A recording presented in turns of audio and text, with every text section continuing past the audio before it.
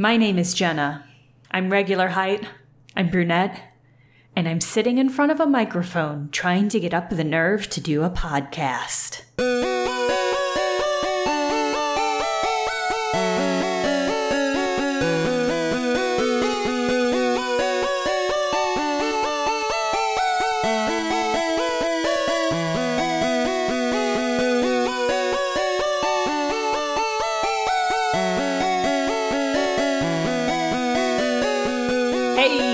This is Fandalites. This week we're reading Animorphs 27, The Exposed. The Exposed.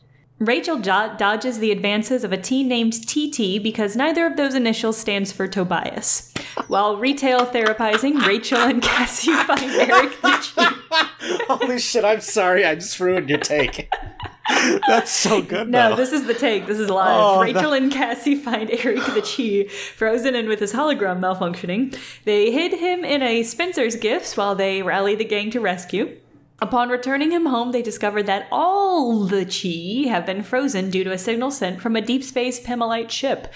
Most of the Chi are safely hidden away except for a janitor in a nuclear research facility, and time is ticking down to their discovery. Cue some antics involving morphing whales to capture a giant squid to have a morph capable of sustaining deep sea pressures. They access the ship and restore the Chi, only to learn of a servant of the Krayak called the Drode has been manipulating their actions to cause a confrontation with Visser 3, who is also at the ship.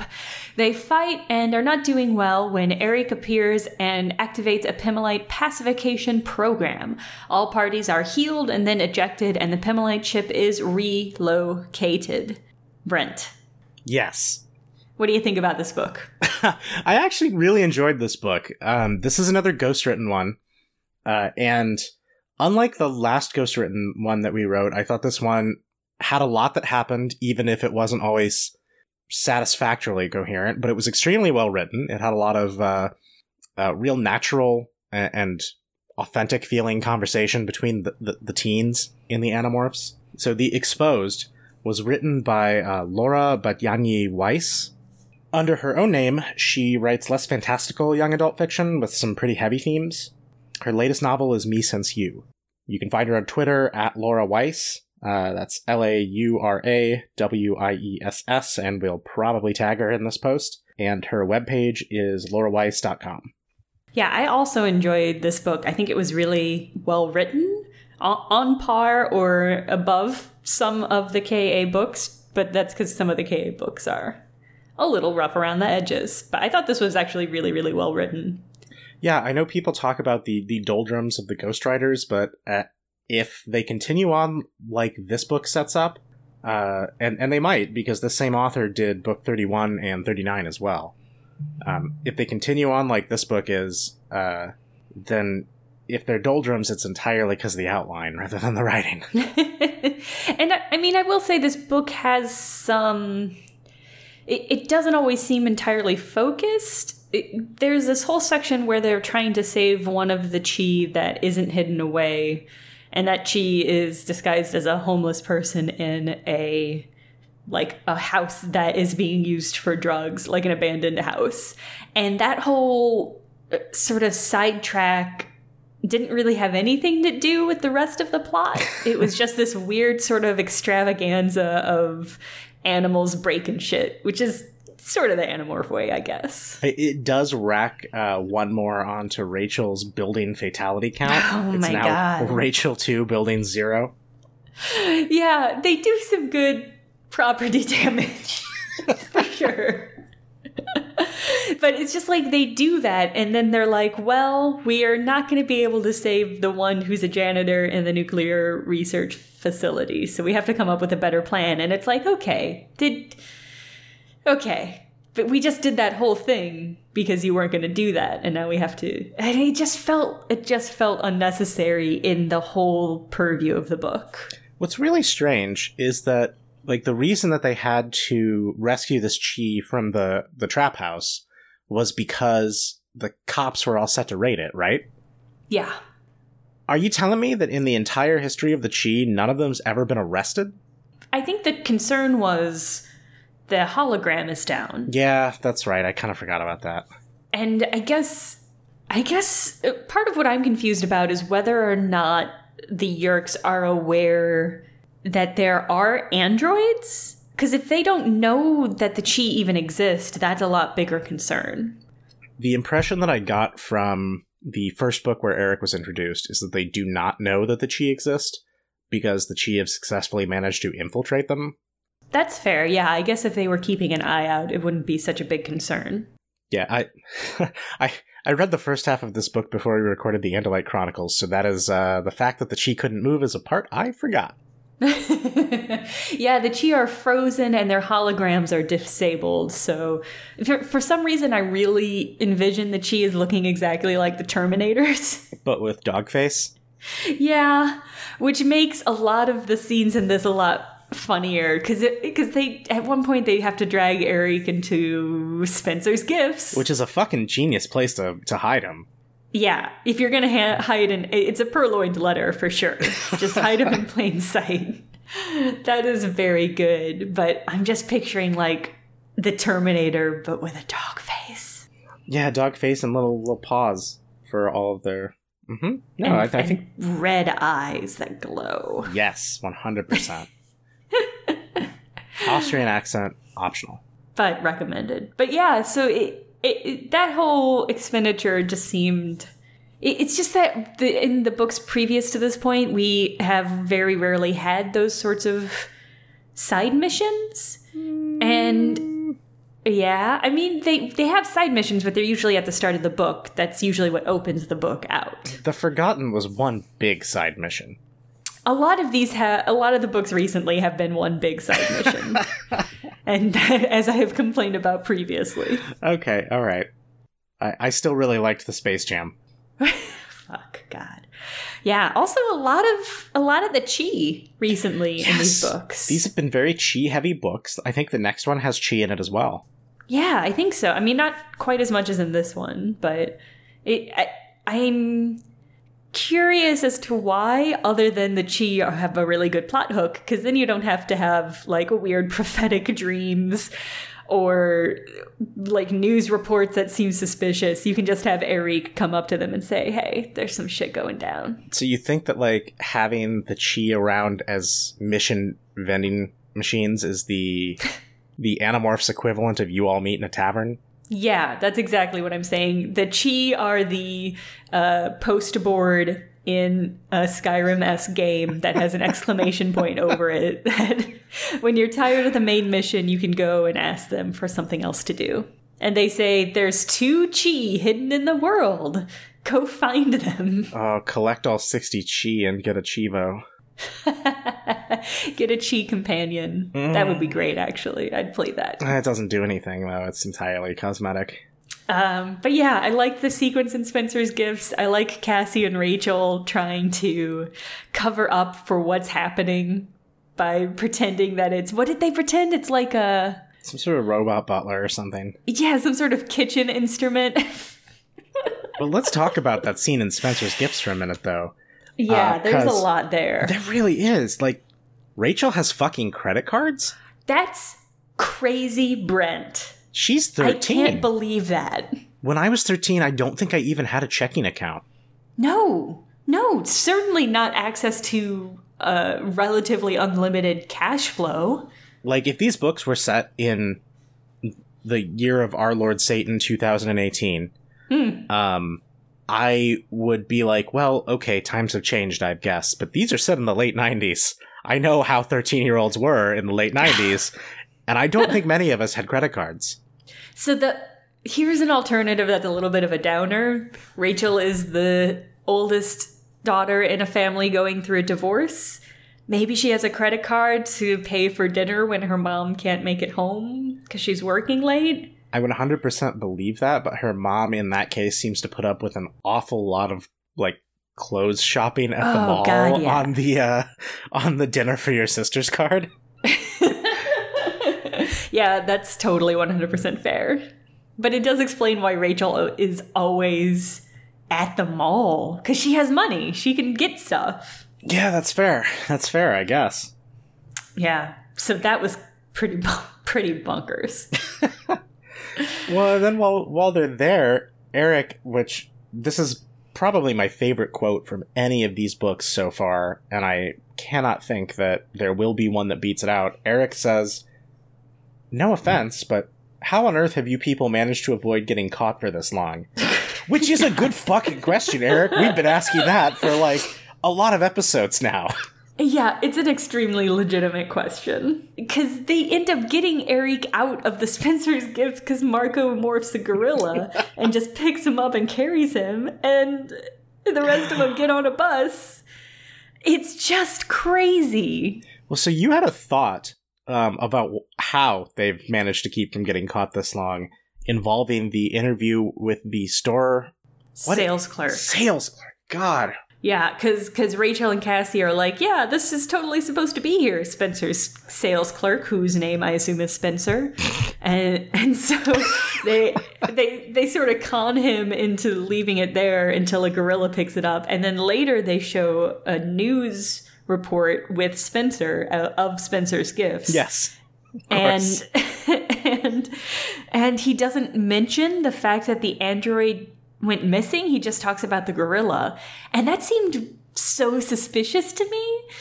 I just assumed that they made Spencer a Yeerk controller in order to cover up this alien activity. I really enjoy the idea that the Yeerk Empire has spent a non-zero amount of resources covering up the activities of the Animorphs, because if the Animorphs get caught by human society, the Yeerks get caught by human society.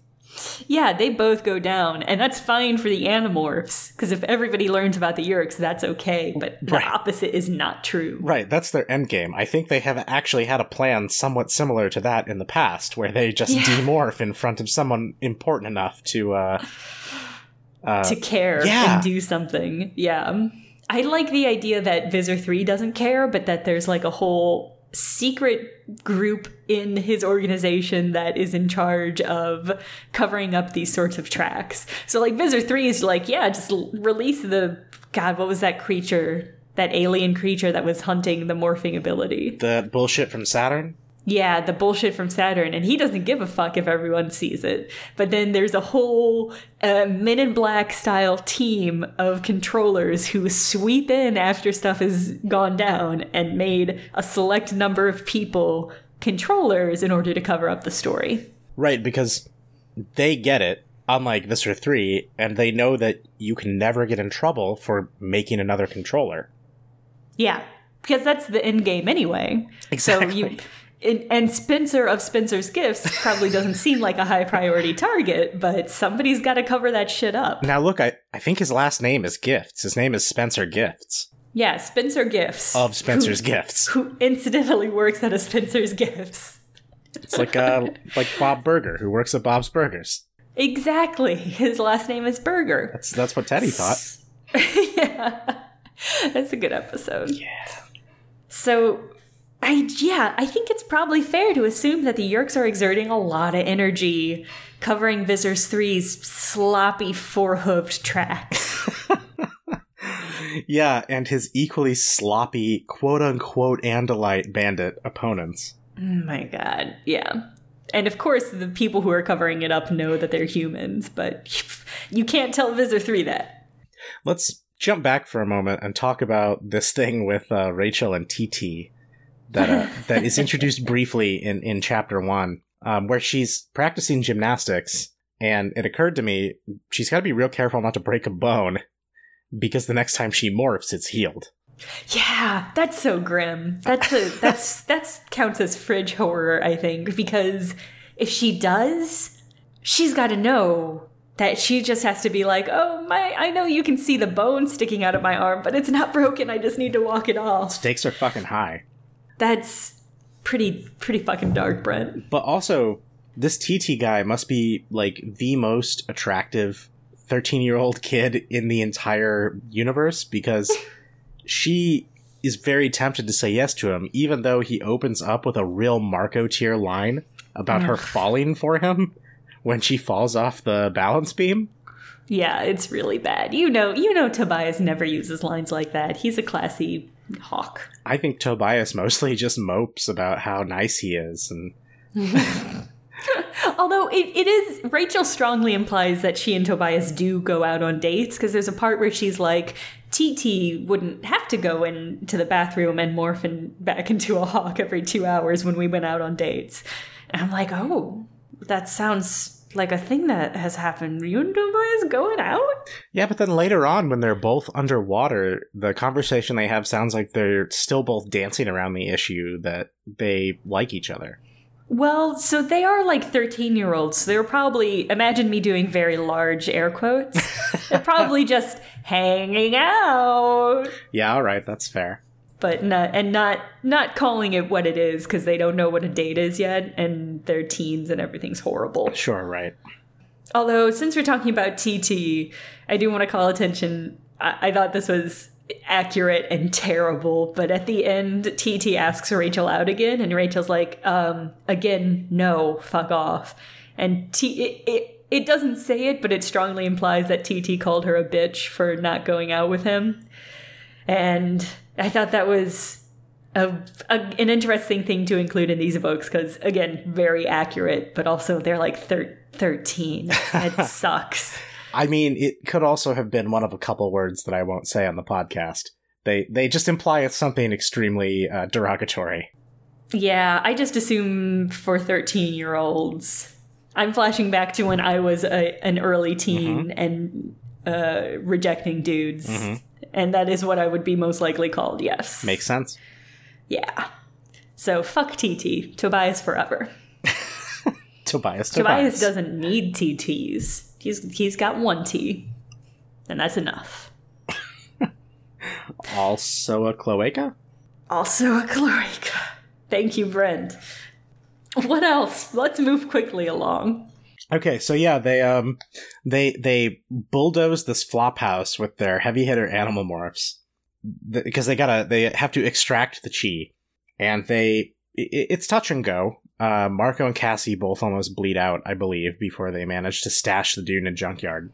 But it got me wondering if a host body being addicted to drugs, or even just taking drugs, affects the controlling Yeerk at all. Because they're wrapped around the brain.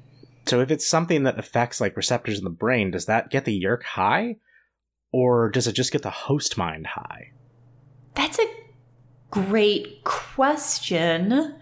So the only thing that we've gotten even close to drug use in these books is the ginger maple oatmeal. And that's kind of a weird case scenario, because the human eating it is unaffected by any properties it might have other than normal nutrition. But the Yeerk must be absorbing something. So there's some sort of connection there. How long does it take for maple ginger instant oatmeal, when you eat it, to pass the blood-brain barrier? I wonder. Yeah, we didn't even talk about it then, because it just never occurred to me. But you raise an interesting question, because there's no reason the Yeerks would be getting any sort of nutrients from the human body, because they still have to go back to their nutrient pool and get those good rays.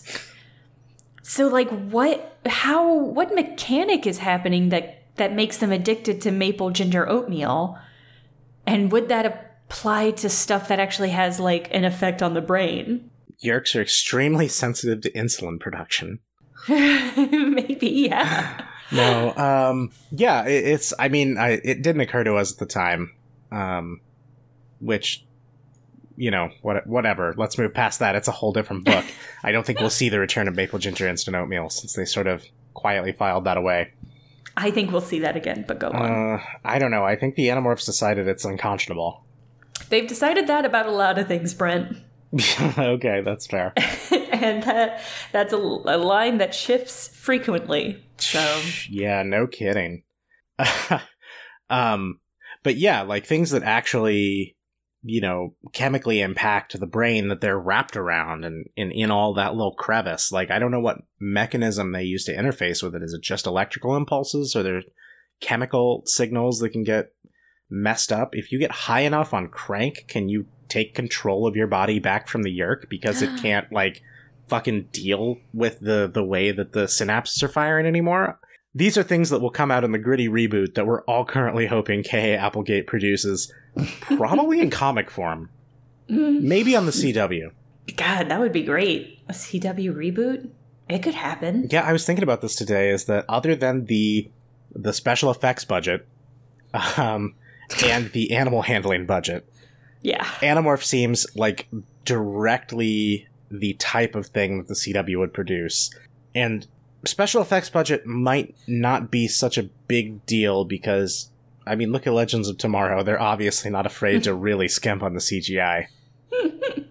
Yeah, I bet if the reboot books, the updated reboot books, had sold better, that probably would have been in the works, but they didn't, so I don't think it's going to happen. Okay, well, let me just pitch this. Okay, yeah, go for it. In the Gritty reboot, cast Sean Astin as Chapman. That would be a good callback. Uh-huh. It would be real fun. That would be that'd be really fun. And then have him get high. That's an entirely different fanfic. Yeah, this feels like something we'll never get an answer to because these books are about war, not drugs. I said Sean Astin. That's not the correct person. Ashmore. Hold on. I gotta look up Animorphs. We may have to just start this conversation over. No, I'm not going to edit in a different name because you fucked up. Jenna, please. Sean Ashmore. Jenna, please. All right, do a clean take of saying Sean Ashmore's name. Okay, so I'm just going to throw this out. In the Gritty reboot, cast Sean Ashmore as Chapman. Oh, what a good clean take of a thing that you definitely only said that one time. Fuck off. Anyway, I don't know if we'll get... If it's a CW reboot, then the drug content we'll get will be Jangle from Riverdale. I haven't seen Riverdale. I haven't either, but I'm extremely online. I did like that when they were talking about the Chi that need to be rescued, and Eric is like, yeah, we have a Chi who's currently posing as a homeless person staking out this drug operation. And I think Jake is like, wow, a Chi's living as a homeless person? That kind of sounds like it sucks. And Eric is like, yeah, I mean, I have to be a high school student, so, we all have shitty jobs. And it was a very funny moment. It's weird. I don't really understand what the point of the Chi staking out a drug operation is exactly, but... That's a fucking great question that I was so ready to breeze over, but since you bring it up, what are they doing? How much are they interacting with humanity and human lives? Because we have Eric saying all this shit about all the famous people that he's, served over the years. Okay, Eric. But, why are they staking out drug operations? What stake do they have in that? Now, watch it just be, a month since we read this book, and the reason that they're staking out the drug operation is because there's controllers involved. That could be. Yeah, actually. I like that idea. I'm starting to feel like maybe that was explicitly mentioned in Twitter's definitely going to tell us. I would be okay with them telling us that, because I think I would have made a note of that if that were the case, and I didn't. But who knows? We'll see. Twitter, tell us if that is wrong. Yes, please let us know if we just have forgotten because you insisted that we read the Andalite Chronicles. There was some stuff in this book that I thought did not make sense from a strategy standpoint, and I think they happened because we were trying to get characters to engage in interesting new ways, but there's this whole section where Rachel has Tobias cheat and tell her which straw is the short straw so that she can do a mission. And then Tobias takes the other short straw so that he can do the mission with her, even though it's a bad choice because the mission is to get a beached whale's DNA. And if you're two humans, you can just do that. And if you're a human and a hawk, that fucking blows.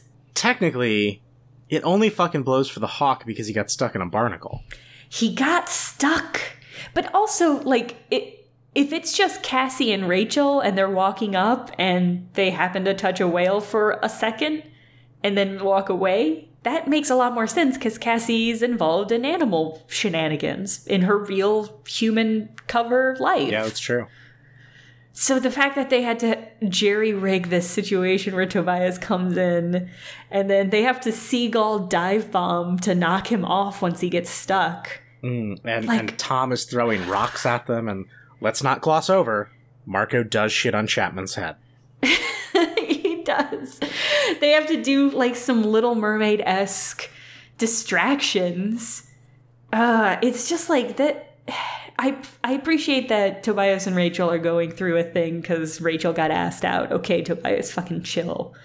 But like, it was so much more frustrating than usual. Can you unpack for me a second the applicability of Little Mermaid-esque distractions? Because I didn't quite follow that 100%. So at the end of The Little Mermaid, when Ursula the Sea Witch is in disguise and is marrying Eric, not Eric, a whole bunch of seagulls and like starfish and seals and stuff bust in to break up the wedding. Okay. Remember? Because they're on the ship? No, I totally didn't remember that. It's been ages since I've seen a Disney film.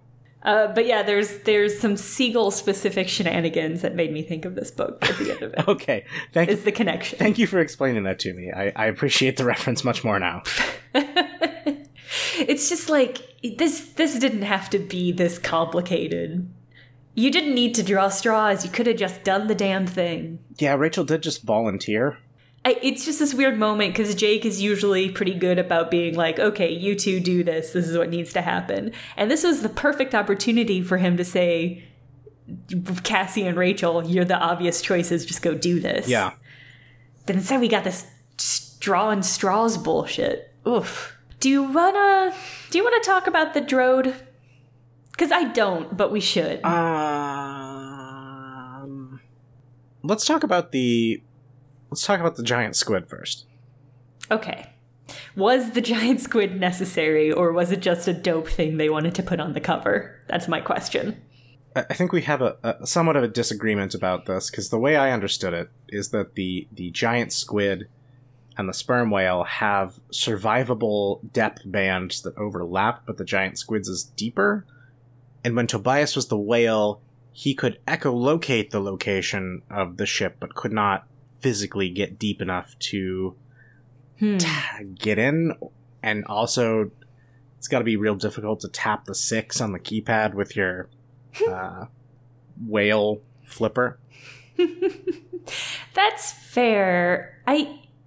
It just seems to me, I don't know how long range echolocation is for sperm whales, but It seems like if you can echolocate something, you should be able to access it. So the fact that they had to go through this whole rigmarole about getting a squid and bringing it to the surface, which is probably going to kill it if you haven't mangled it horribly in the battle anyway, and then getting it in a situation where everybody can acquire its DNA, which has got to be difficult. It's a giant fucking squid and you're at the very top of the ocean. Oh, don't worry about killing it or maiming it. Rachel definitely bites off one of its tentacles. Man, yeah, and it does not have a lot to spare.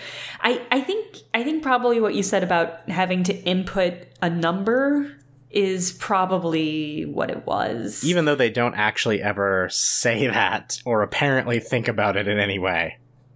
No, but I think that's the thing that makes the most sense plot-wise, even if I think that's a little bit finicky, but okay. I am a little unsure because I don't exactly know how this works. Do squids get the bends? Oh, that's a good question. Do whales get the bends? I think whales have to release oxygen as they surface to avoid getting it. I don't think we know enough about giant squids to know whether or not they do, because we still don't know a lot about them, because anytime a giant squid surfaces, it dies shortly thereafter. Yeah. So that might be the answer to that question, actually. Yeah, maybe so. I was just thinking because it 100% when there is a pressure differential between the inside of that Pemelite ship and the bottom of the ocean. And I know it makes the little survivable bubble for them, but then the Animorphs morph humans inside the little bubble. So if the bubble has the pressure of outside so that it's survivable, what is even happening? It seems like for something that was such a big plot point in their strategy for getting down there, they pretty quickly discard it as soon as they're actually down there. Yeah, that's a good point. It didn't even really occur to me that that was an issue. But it is they are pretty explicit, like, this is a bubble that's survivable for a squid. And so it would have to be a certain sort of density. Brent, this is exactly the sort of fiddly, half-assed science bullshit I come to Fandalites to do with you every week. Well, you know that it's going to look fiddly and half-assed to us because according to Axe, our human science is mostly wrong. And I don't even know most of our human science, so we're even further behind the curve than most. I think it consists primarily of drawing straws. Oh, yeah, the human scientific method. Yes, that's what I learned in school. So easy to cheat. So speaking of the giant squid situation, there is a thing that happens that I really wonder if we see it again or if it's just an editorial oversight. Because it's the first time that we've seen them do this. When they're holding the giant squid at the top of the ocean, Tobias is holding like half of its legs and arms and tentacles, and Rachel's holding the other half. And when it's time for her to acquire it, she demorphs. And then she extends the acquiring phase so that Tobias will have a chance to demorph and acquire it. And this is the first indication, I think, that we've got that they can purposefully extend the sedative properties of acquiring an animal. Yeah, I think that's really interesting, especially because I feel like there have been other situations in which that would be useful. Mm-hmm. And they've always just sort of circulated so that while the rest of them are acquiring it, Tobias is demorphing and Axe is demorphing as needed. I'm pretty sure that there is at least one mutant who has, like, literally just that as a superpower without even the acquiring and morphing bit. It's just a soothing. In Marvel, I'm pretty sure. Just like a sedative mutant? Yeah. So, like, pretty useful is all I'm saying. I mean, they get the squid without much panic other than Rachel feeling like she was getting buried alive in the depths. Yeah. That aside, though, totally easy and fine and legit. Huh. The Pemelite ship is shaped like a little dog? Yeah, they specifically say Snoopy. Space dogs running all around space in a dog-shaped ship? It's so good. Do you think that they named their vessel the Red Baron or the Sopwith Camel? I hope the Red Baron. I feel like K.A. would say the Red Baron. Well, she was sure not available to write this book, so... That's fair. Yeah, a Snoopy ship. That's so cute and silly. I really enjoy the Pemelite computer and its interactions with everybody. It's just like, hello, friends. It's such a shame that there was violence ruining our good time. We'll need to have you leave now after we patch you up. Yeah, I like that their ship is like a dog park. I know, it's so great. It's a very good aesthetic. The Pemelites are the best aliens. I want the Pemelite Chronicles.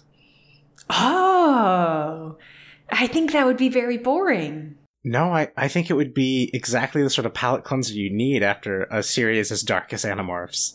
That's true. It's a good palate cleanser. Yeah, just a little thing where they're flying around having a good time. I guess you could show them getting demolished by the Howlers, but that would be a downer.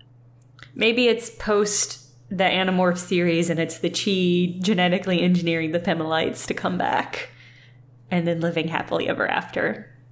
I don't know, they've already got such good dogs, though. Now is it time to talk about the Drode? Yeah, alright, let's talk about the Drode. This is some more meddling alien bullshit, Brent. The Drode just loves a bit of the old ultra-violence. It's just super weird that we have the Illumis doing the Illumis bullshit, and then we have Krayak, who we don't ever really get to engage with. Krayak is the Eye of Sauron. And then the Drode is... I don't know what the appropriate analogy for Lord of the Rings would be. The Drode is Mr. McSpitlick. Okay, yeah, that classic Lord of the Rings character. Yes, exactly. Okay, so, it's just like, okay, Is this necessary, though? Is this Drode? Let me ask you this. Do you think the Drode is going to be in other books? Yes, 100% I do. Okay, do you know that because you looked that up? Yes. On the Wikipedia? I did cheat. I did look up the Drode on Seropedia to see if there was art, and it did have a final appearance, so I know he is in at least one other book. Okay. Well, that's more justifiable then. If there's a long game to the Drode character, I'm more interested. Because in this book, it just kind of beaches a whale, shuts down the Chee, and then offers Rachel a job if she will kill Jake. Which, she's keeping in her back pocket. She does not tell Jake about that. I get it. I mean, you gotta have options. You gotta see the long war for what it is. You know, the Drode, I'm pretty sure, based on his interaction with the Animorphs, just hosts a podcast about them. Because he starts off by telling them all about themselves and all of their flaws, and I kind of wish that we'd remembered this character when we were trying to come up with names, because the Drode would have been a pretty good name for a podcast. I would have hated to have had to say the Drode. There's something about the word the Drode that just lies so heavily on my tongue. Well, all right, that's fine. Maybe because it rhymes with chode, and That just makes me want it more, Jenna. Oh, the Drode. So the first hint that we get that the Ellimist is not behind this whole manipulation is when they say that the sperm whale getting coincidentally beached is not the Ellimist style. And in what way is that not the Ellimist style? Because the Ellimist would have appeared to them and made a big old weird monologue about it first. Oh, yeah, okay. You're right. Well, the exception to that being those are the times that we know the Ellimist has been involved. There's also a chance that the Ellimist is just fucking shit up left and right without them knowing because he's flying under the radar. It does seem extremely likely that the Ellimist would show up in freeze time and make a big speech about how they don't interfere with the affairs of less evolved species. But by the way, you probably want to acquire a sperm whale, and coincidentally, here's one, so do you want me to teleport you there? Because that's not interfering, and just, I'll do it. I was going to do it anyway. Yeah, the Drode is we don't interfere with sentient creatures. And that's It shut down the Chee. It was going to self-destruct them. They're self-aware, 100%. Yeah, how are the Chee not sentient? Okay, the Drode.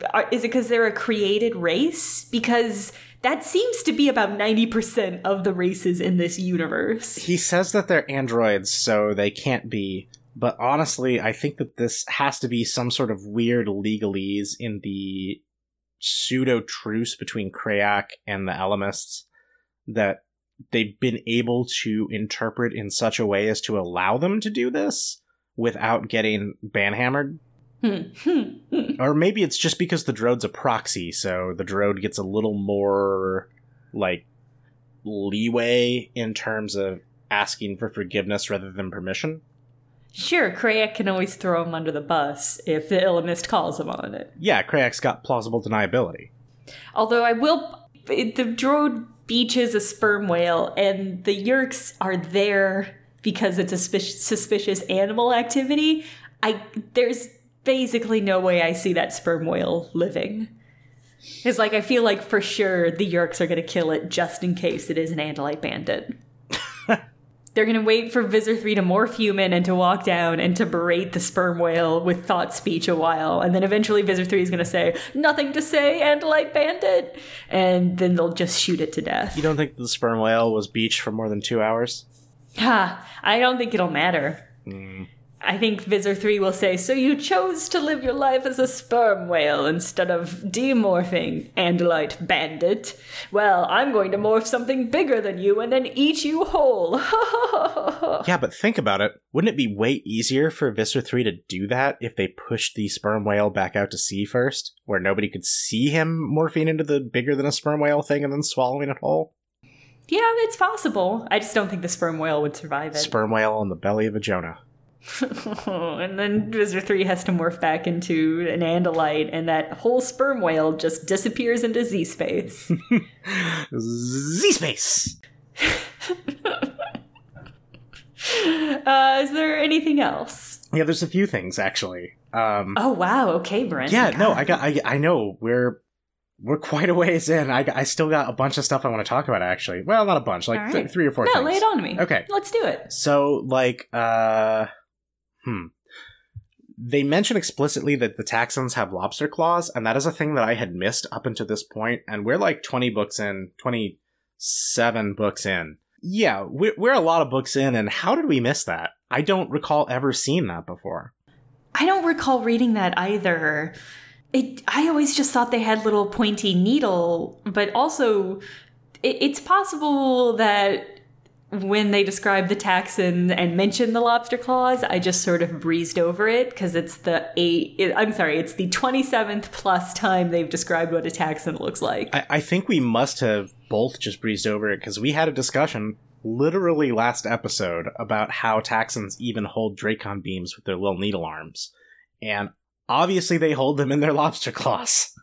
Is that obvious though? Because that doesn't seem like it's far superior for shooting. Like, I can see you wedge it in there and it can threaten.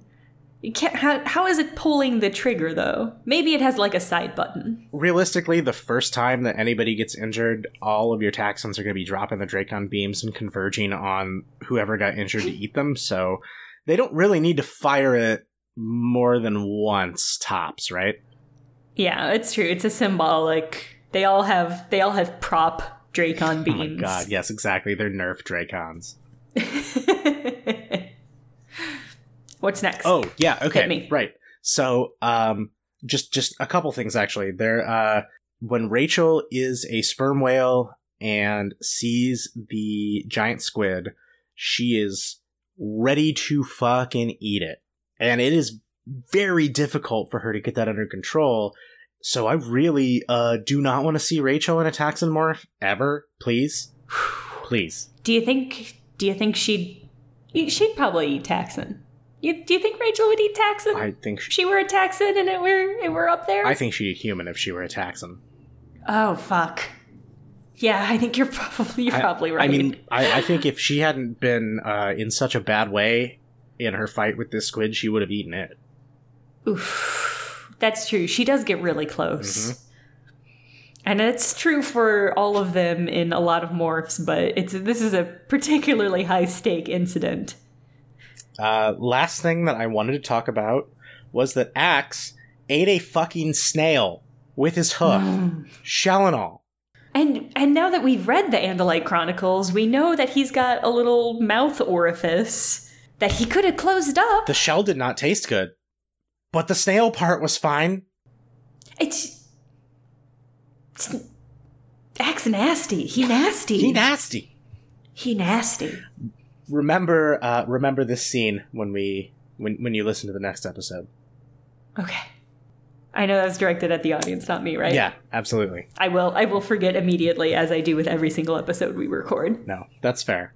I know I said that I only had one more thing, but just my last bit is that I bet it blew Cassie's mom's mind when she saw an elephant mace the cops with a skunk. Oh shit, that was actually a natural point that I had, which is, if I'm a Yeerk in the city trying to track down the Andalite bandits who often appear as exotic animals, I would probably definitely make Cassie's mom a controller. Oh shit. 'Cause she's the first person they always call when there's an exotic animal incident. Holy crap. So she would be a really good person to make a Yeerk. And also because she works at the garden, so if you're trying to keep an eye on weird animal bullshit, that's a good get. She's a controller. You've convinced me. She's probably a controller, yeah. It's more canon than canon. Cassie's mom is a controller. Yeah. That's dark as shit. It's not a good one. Extremely bleak. It's not good. Yeah. Her dad might be too, but I guess there's probably no reason to take them both if you don't need to. I mean, other than that nobody ever got in trouble for making another controller. Yeah, that's true. They'll just have to wait for Cassie's dad to see something, and then they'll snatch him up. If you see something, say something, and get dunked in the Yeerk pool.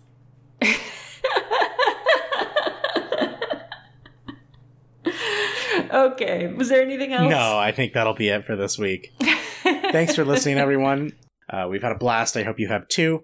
If you've got anything to say about this episode or any episode or Animorphs in general or us and how much you hate us or love us, whichever, you can email us at fandalites@gmail.com. You can hit us up on Twitter at Fandalites. You can hit us on Tumblr, fandalites.tumblr.com, or you can visit our website, www.fandalites.com, or our sister website, andalitetruth.org. It also has an email link.